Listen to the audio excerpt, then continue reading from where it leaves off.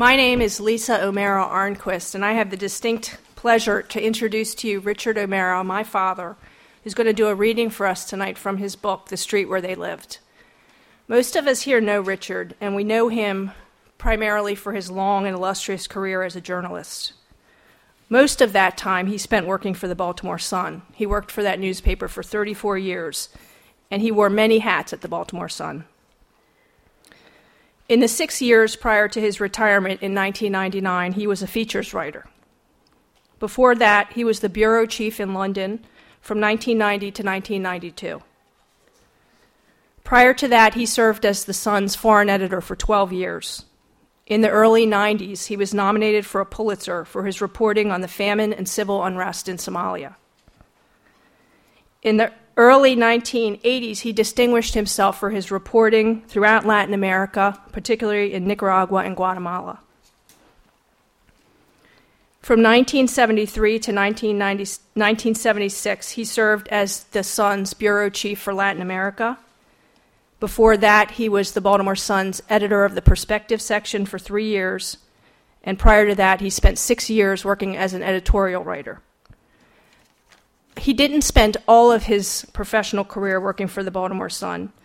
For 3 years, he worked as a reporter for the Buenos Aires Herald, where he lived in Argentina with my mother, and where my sister Andrea and I were born.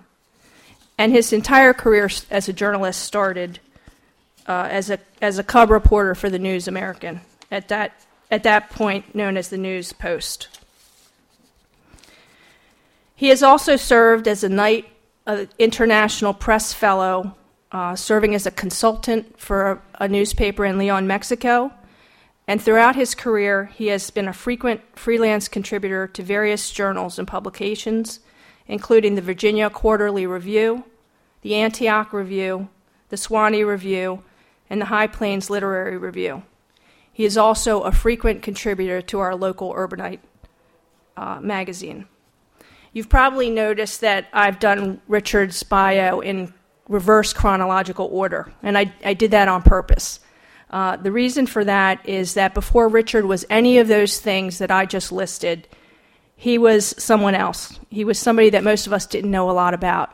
He was a young boy growing up in Philadelphia, and that's what he's going to tell us about tonight. So let's give him a warm round of applause.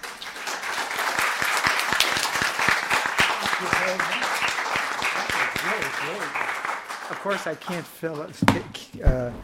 live up to that, but I'll try. Can anybody hear me? Anybody? I got you. Okay. Look, the routine around here, I'm told, is that we have about 20 minutes, 25 minutes, I hope. And I'm going to try to read 3 or 4 of these, or sections of these essays, because that's what they all were, essays. So I'll start in the normal way. I grew up in a slowly decaying neighborhood in West Philadelphia, populated by Irish Catholics, African Americans, sprinkling of Armenians and Jews, the latter groups mostly shop owners. The Irish, both American-born and immigrants, were the more numerous in that cramped pocket of the city of brotherly love. Having said that, second thoughts rushed to mind. We were certain that actually it was in the majority. We, the Irish, were in the majority when I was in grammar school, but then after that, everything seemed to change. I reached the age of 12. Many of the Irish had moved to inner suburbs, to places like Derby and Lansdowne. They were replaced by black people, many of them poor. We were, I recall, overtly racist, fluent in the vocabulary of prejudice, reckless with the old Jim Crow defamations of black people. The Jews in our neighborhood we distrusted. With the tacit approval of our church, they disturbed us equally. They distrusted us equally. We faulted them on being too clever, too canny. We accused them of intelligence. They often did, how often did I hear from the mouths of my own kind people? with complaints against landlords or grocers or cops. I just got to get me a smart Jew lawyer. The Armenians were few among us. We knew nothing of the history of their race, that it was as sad as our own. So we didn't think much about them. They were just there, people from beyond the Black Sea, peering at us over the counters of their shops, presiding over their cold meats, powdered sausage, and dense cheeses with evocative aromas. Now and then we fought the blacks. We wrestled them on the pavements, scrapped on the asphalt. We were afraid of them. Lately I learned they were afraid of us. These brawls went on into my early teens. We rarely came out of them with anything worse than a few bruises or black eyes. In fact, we often emerged oddly satisfied, eager to flaunt our wounds and recount and distort each clash over and over, and in this way enhance our meager legend. Eventually we outgrew this combat. We all heard. Do I need that? We all learned early the geography of our territory, that some streets were safe for us and others less so. Yet some among us found friends across racial lines. From about 4 years to the years from about age 4 to the years just prior to my adolescence. One of my steadiest companions was black Herman Horton, whose family had come up to Philadelphia from the South when he was an infant. We were always in and out of each other's house. We went junking together, borrowed carts from a junk shop on Mount Vernon Street, and pushed them through the neighborhood, knocking on doors and asking for old newspapers. At the end of the day, we would roll the loaded carts back to be weighed, then split our take, maybe $2 each, 3, 4. We went into the black streets and into the white. We each thought we were under the other's protection. Herman was bigger than me and stronger, but couldn't run as fast. I admired him. His skin was blue-black, a contrast which unleashed the sun-like whiteness of his eyes and teeth. Our neighborhood was called Corktown because of the Irish who lived in it, and called Corcus by the Irish who lived in it, and here and there owned a few parts of it. It was a name of long standing, alluding to the country and seaport in Ireland from which they left in the 19th century to begin with. By about 100 years, they were still coming in, actually. From now and then, Herman and I hopped the number 36 trolley car, hung from the back to avoid paying the fare, and rode all the way into Center City, Philadelphia. We spent our money in penny arcades, played pinball, and ate hot dogs. We always felt oddly excited, full of vague expectations. I could define which while ambling in those narrow streets in the oldest part of the city. In the neighborhood, I knew every house, every shop, and every street. Downtown, every street was rich in mystery. And down there, I became a small particle of the flowing crowds, whites for the most part, but blacks too, and some Chinese. I was awed by the Pennsylvania Railroad's blackened Chinese wall, a giant, stout embankment with a stone facade. Walking through the tunnel beneath the wall one day, I saw a young gypsy woman for the first time in my life, with silver bracelets on both arms, sulky feline creatures gliding, swishing bright skirts. I felt the magnetic pull of their alien beauty. there is, I'll do better in the next one, I hope. I got, I began to truly hate, let me see. This is my father and his tattoos. The tattoos of my father were incomprehensible to me, just large, dark blue blots on each of his forearms and biceps.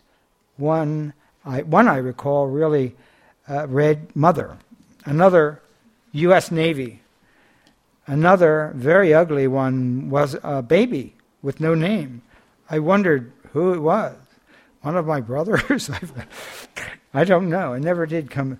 I feel strange sometimes talking about disloyalty, that when I bring these memories forth, uncertain that these details actually reflected the readiness of my father.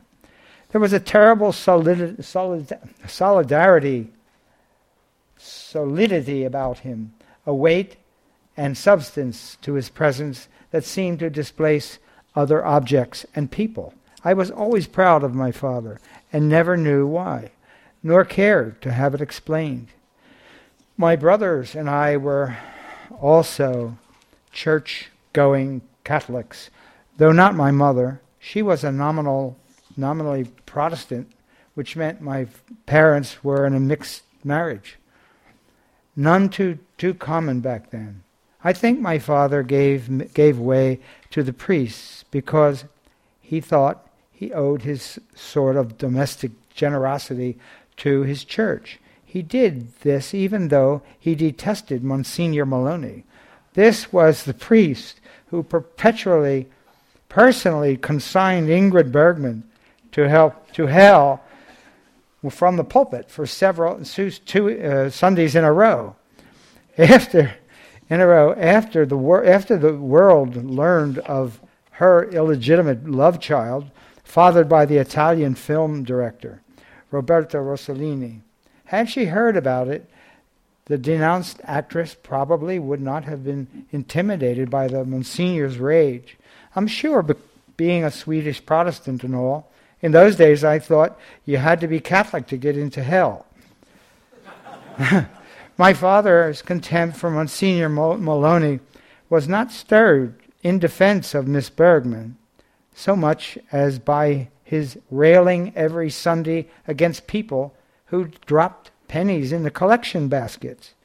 That bastard, I heard him remark to my mother one day, who does he think he is? A lot of people around here don't have money, don't have pennies to give. I came to suspect my father was an actual contributor to the Monsignor's displeasure. I have a vague recollection of a jelly jar with pennies in it on his bedroom bureau, which was empty every Monday. Let me see. Okay. Let me see. Oh, that's fine. That's fine. I'm just trying to shorten everything. And it got so short, it perhaps is. Okay. You see, I don't know. I'm going to go right to this one. Work. This is about work. This is an essay about work. Remember that. My first encounter with true justice came at a young age. I was 14 and working as a pony boy in the Philadelphia Zoo. This is an improbable place for an epiphany, but there it occurred, and callow though I was, I knew it was something not frequently met with. Since then, I have come to believe that true justice must be the outcome of felicitous circumstance, that it can obtain only on its own terms, which is to say, without human managements, which invariably compromises it. My own experience, for instance, was facilitated by a gorilla. It was a weekend job and not a soft one, as you might mistakenly conclude, thinking of balloons and water ice and happy squealing of little children in petting zoos, as this was, set within the broader grounds of the country's oldest zoological gardens. It was a child's entertainment we were engaged in, but one that demanded more than the labor of children to bring about. This dirty, menial work was my initiation into the world of work, where I expected to find the freedom I knew all adults had. There were 5 of us, pony boys, on Saturday and Sunday morning. Starting at 8, we cleared the stalls to all the foul hay and dung. We hosed down the concrete beneath, put in fresh hay.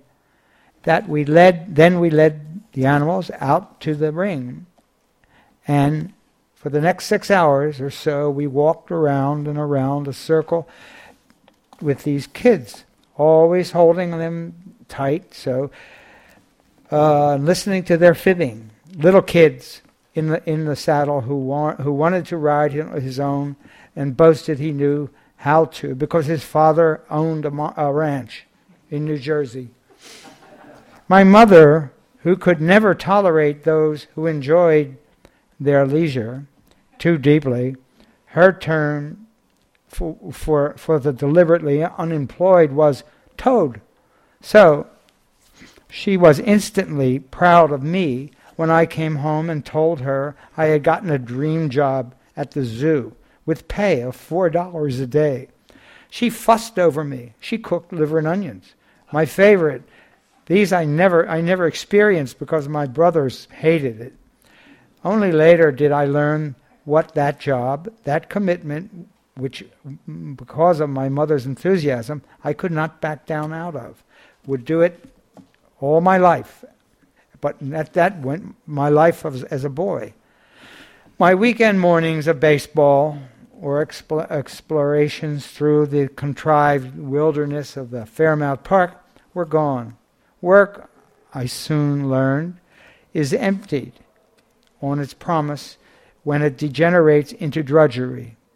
Then it consumes not only the time spent at it, but your other waking hours was sapping the energies necessary to enjoy them. I would come home each Saturday and Sunday, too weary to go out, even to stand on the street corner like we did with my friends. After a year, I was ready to find something that I would have to do. Now my mother expected me to work. The luminous past, referred to above, unfolded before me on Easter Sunday afternoon, always the zoo's busiest day. While I was resting from our tedious circulation with the ponies and eating my boiled ham sandwiches on a bench near the gorilla's cage, here I saw a boy about 7, all dressed in his Easter whites, pitching stones through the bars at the mighty bamboo. This was the zoo's mountain gorilla, its big attraction, and a very large creature indeed. Though I was only 14, I had a sense of proprietary obligations that most employees eventually assume, and then obliged me to do something, to say something to the child's mother. But she dismissed me. I was just a kid. She said nothing to her son. She had no pity for gorillas. Maybe if I had been in uniform, she would have been more impressed. I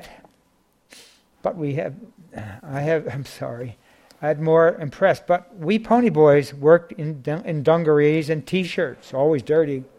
So for her, I had no official status. I was about to go in search of a uniform keeper when Bamboo took measures of his own. Where's Bamboo? I saw him bounce around several times inside, side to side, back and forth, like a boxer stoking himself as the referee droned through the rules of the fight. Then he moved to the rear of his cage and released a loud gorilla grunt as he scooped up a fistful of his own dung. This in hand, Bamboo bounded forward and flung it through the bars so that it sprayed both mother and brat. I knew the keeper wouldn't be needed. The boy, spattered with greenish black manure, began to wail and shriek. His mother, too, as they started off to find someday to complain about Bamboo, speckled both of them again. I stood laughing as at my bench, holding on to my arm, my sides, because it just hurt so much. But I was laughing and laughing and laughing. The image of that triumphal gorilla remains in my memory today. I recall the slate-colored sheen of his immense chest. The gray hairs growing there, and over his sad eyes. It was that hair, the evidence of his gorilla age, that brought forth all my sympathy. As before, I ate my lunch every day on that bench, admiring the old ape in the dignity of his leisure. Okay, most of my time. I got that one. Anybody? I think we have two more, if that's enough. That'd be nice. Okay. The first one, I have one here that's a little softer. I have something else too that's not. This is the one. This is one little page. Just the beginning. This was the end of this period of my life. Considering the rawness of my early years, I often wonder how I made it to safety. But in some point, and I cannot fix the moment, I calmed the purposelessness and the anger that had roiled my early years. It began to see the world as it was, not as I wanted it to be. That this awakening occurred in Alaska has significance to me because it was enabled in part by the qualities peculiar to that place, its immensity, which swallowed my mind, its staggering, indifferent beauty, which awoke a sensitivity I never knew I had within me. These elements of the environment were beyond my ability to understand, yet they stimulated in me the strongest desire to do just that, day after day, as I awoke and the white mountain presented itself to my eyes again and again, as if newly sprung from the earth. Yet I felt stranded in a purgatorial wilderness, a place nearly absent human habitation, except for a few friends, improvident people whose perceptions, like my own, were set a quarter turn off reality. Under the dome of a sky the color of new steel, I would exalt the fact of my existence. A few moments later, I would feel nearly crushed into deep despair. My mind was changing, always changing, as new ideas, new to me, flowed into it, depending on which the planet turned toward the sun. I dwelled in sparkling blackness or unrelenting, disconcerting light, imprisoned by the burning snows, suffering a sense of impregnable aloneness. I turned to confronting myself over and over again. I could not escape myself. I was all I had. I went into the territory not knowing what I might find, what I would do. Having read 200 books, I left full of vague purpose and a feeling that I was cultivating a fragile sense of self-respect and self-forgiveness. I came to Alaska in the summer of 1956 on a plodding troop carrier, the USS Funston. I left on a fast plane nearly 3 years later, my first time aloft. Anybody have a whip? Okay. I'm not trying to rush this. I just want to see if you're awake. Actually, this one is sort of like this is what it really was. You have to have some kind of beginning to a book like this, I guess, or some of us. But I thought I'll save the first piece for last. It's called "My Brain Has a Mind of Its Own." When I sat down to write this memoir, I hoped to reach much farther and deeper into my life as it was lived, or as I perceived it. I would write about my career as a journalist of some 40-odd years, of travels all over the world as a foreign correspondent, as a witness to small wars and immense tragedies, and as an editor of a serious American newspaper. I would write of people I met and interviewed, important and obscure, good and bad, people engulfed by life and members of the smaller cohort, the knowing. Mine has not been an extraordinary life, not exceptionally adventuresome, though my craft, or the plying of it, introduced me to many significant, sometimes tragic, occasionally magic events. I traveled great distances, lived for lengthy periods in foreign countries as a correspondent for an American newspaper. I've reported events from South Asia, Europe, Africa, the Middle East, Russia, and Latin America, and interviewed more people than I could ever recall. With all that, I assumed my project would prove easy. I was wrong. It was hard to explain what held me back, just what it was that fixed my focus on the earlier years of my life and would not permit me to pass on to the better years. For some inexplicable reason, I was denied, by an impenetrable barrier, control of my own life. This impediment was not static. It moved like a leaden ice flow, pushing back even as I tried to push forward with every force of mind I could generate. But after a short while, I stopped wrestling with what I could not understand and surrendered. I pursued no more lines of inquiry and hoped my mind would express itself. And it did. Memories came forth that surprised me, and because they had little to do with the person I became, and more with the becoming of that person. The stories that floated to the surface unbidden were nearly all from the early part of my life, and though through the years before and immediately after I left my home in Philadelphia and began my 3 years as a soldier in snowy Alaska. These stories were fished out of the sea of fact and uncertainty that seethes within me. I was not pleased with the person that they revealed.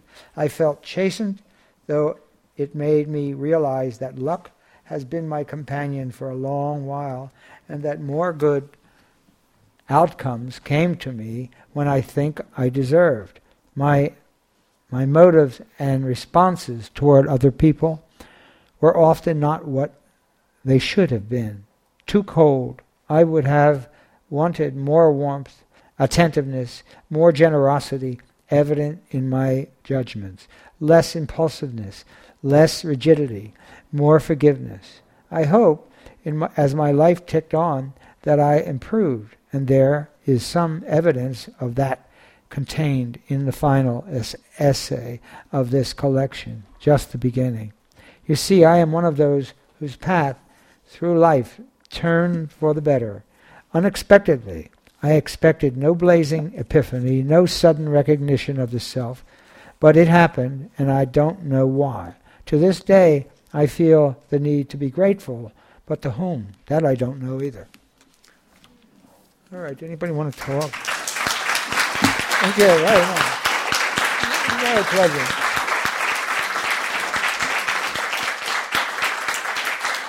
How do you get all that? How do you get all that?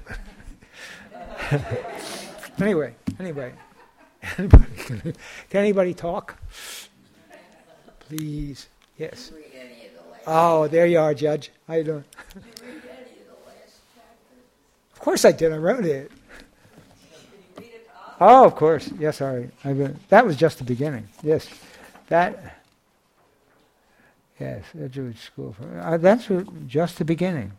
Yeah, that was when I started just a while ago, just the beginning, considering the rawness of my early years. But I did have, some of it's not been read, so I'll afflict you with that. Okay.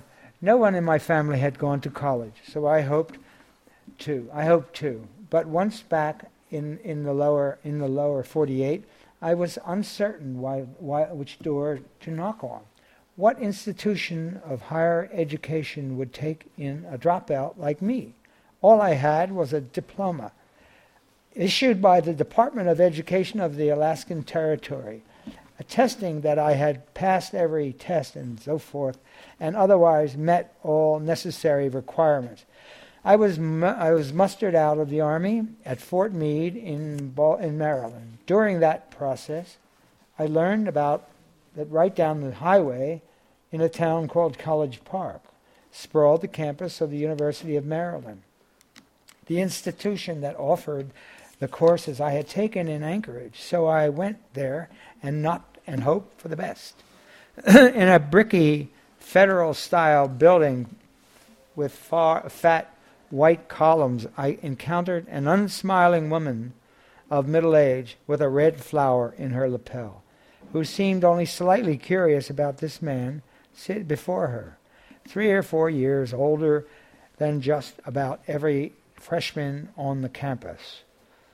At that time, she said, "You have no high school diploma." This I understood as, "Why are you here?" "I have this," I said. I laugh at this all the time because of the reaction. I have said, I have this, I said, and held out my modest piece of ivory-colored paper, which I still have framed in my bookcase at home, which she scrutinized like a jeweler, looking at it for flaws in an already dubious stone. Suddenly her face flashed as if a light just turned on inside of her. Every wrinkle disappeared, and through that brilliant, true smile slipped the words, "The territory of Alaska?" It says the territory of Alaska. In her mind, I suppose, she had entertained a fascination for that distant wilderness, assigning to it an exotic allure. Who knows? But not only did she welcome me into the college, she handed me credits in English and history based on my test scores, which made me nearly a sophomore. I never did figure her out, but I never forgot her either, and always regarded her as an agent of change in my life.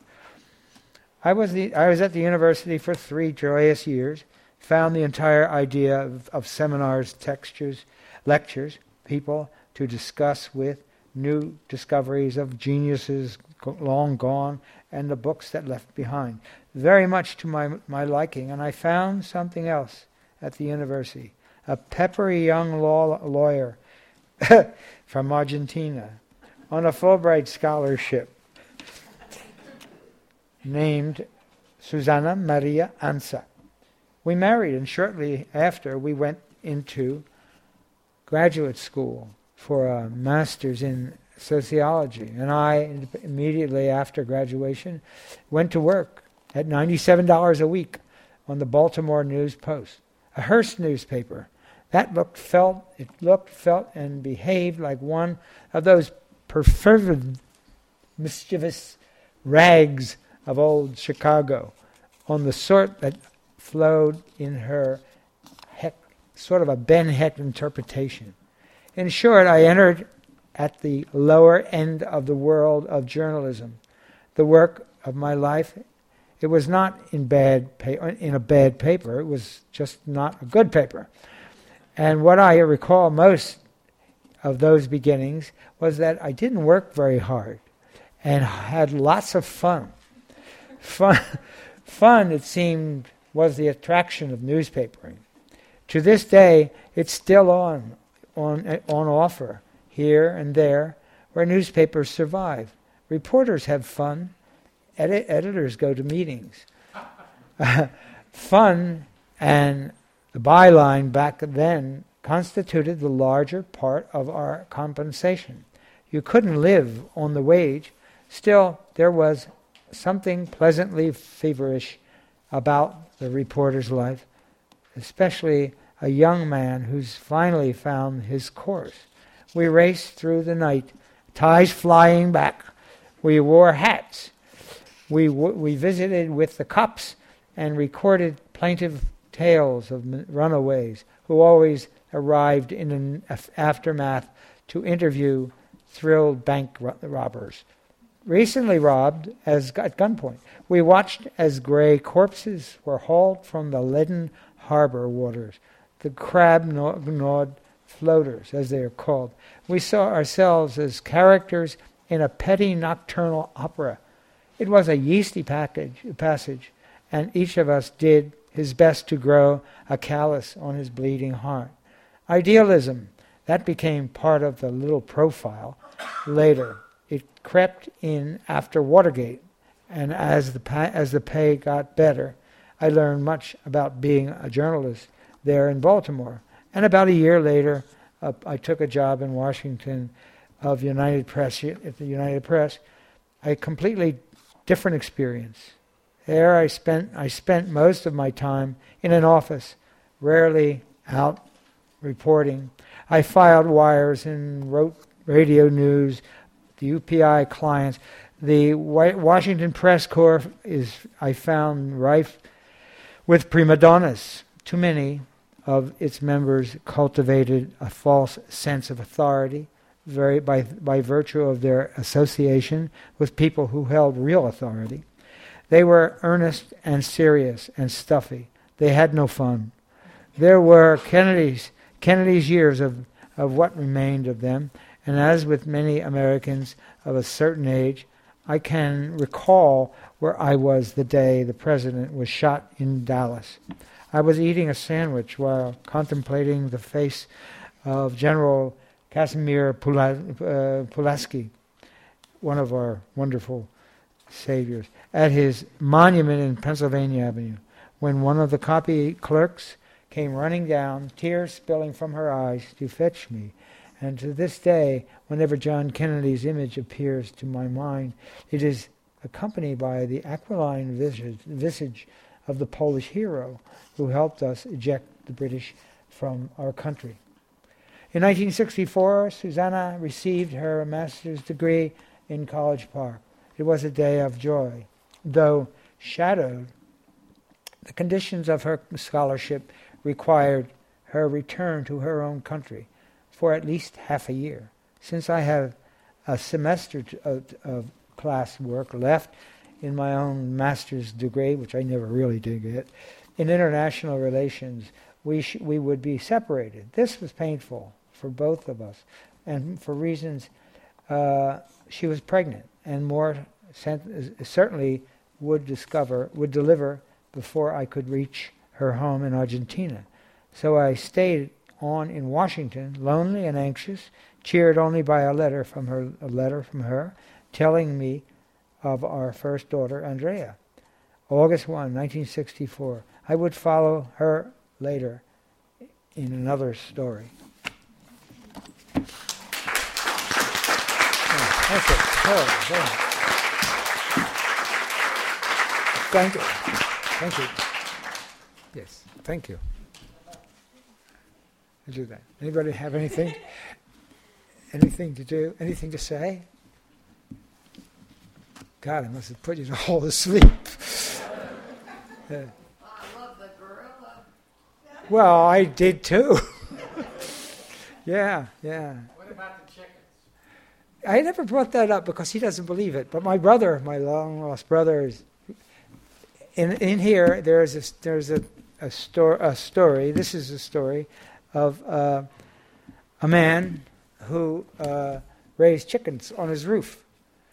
In here is a whole slew of information I have about animals in our city and in our neighborhood. And God, we miss them. But this guy, his name was he was a German, a Russian. He was in our country now, Then, and he was an Iceman. He pushed, it's about the Iceman. He pushed this big, immense thing through the city, through our neighborhood with big chunks of ice on it. And he was like that, and he was bent in and everything, but he had arms as big as my legs. And he kept chickens. Chickens upstairs. The interesting part of this man, besides many things, he was very poor, we thought.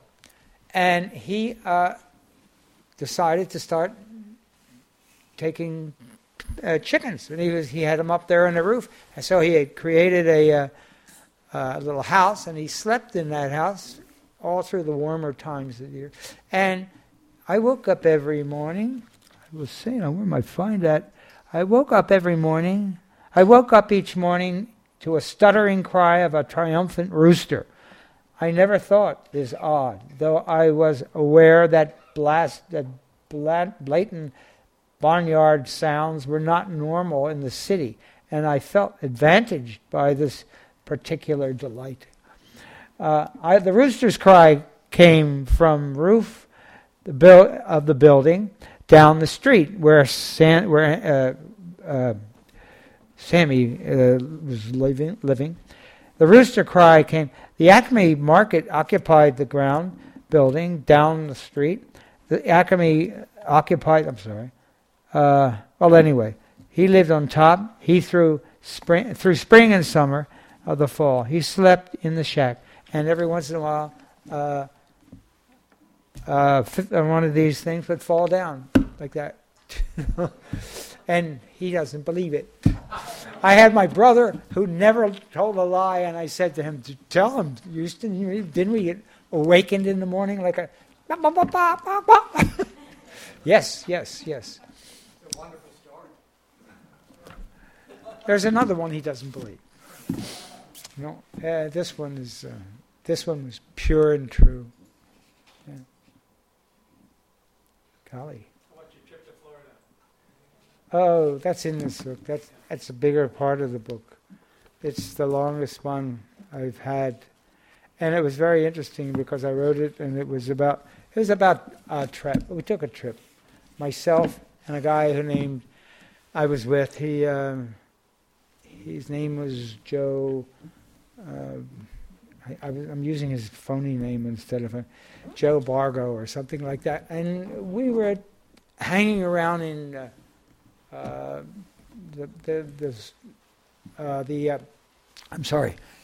hanging around in one of the places down at sea. It was not here. It was in New Jersey, and we went there in the middle of the night. We were all drinking too much, and we went there. We went all the way down 100 miles in a car a friend of ours had, and we couldn't get in. We slept on the beach. We were very tired, and we slept anyway. And then we had $2, so we got hot dogs or something. And then for some reason or other, and I'll never understand it, we were going to go back with my friend with the big black Buick, and we were driving off. We were in the back of the car, and there were two other guys, and we reached a certain point going toward Philadelphia, and right outside of Philadelphia, he stopped for a minute. He was going to do something with the car, and I got out of the car, and I said to my friend, "Let's go to Florida." It just lit up in him like that. He says, I only have $2. I have $2 too. So that's what we have. And that's what we set off on, just walking. And about 2 weeks later, we were half dead, and we reached Florida. I don't like to go to Florida anymore. My children, yes. Somebody's putting it. Anyway. Okay. Well, you have a question? My God, this isn't a church. But anyway, thank you very much.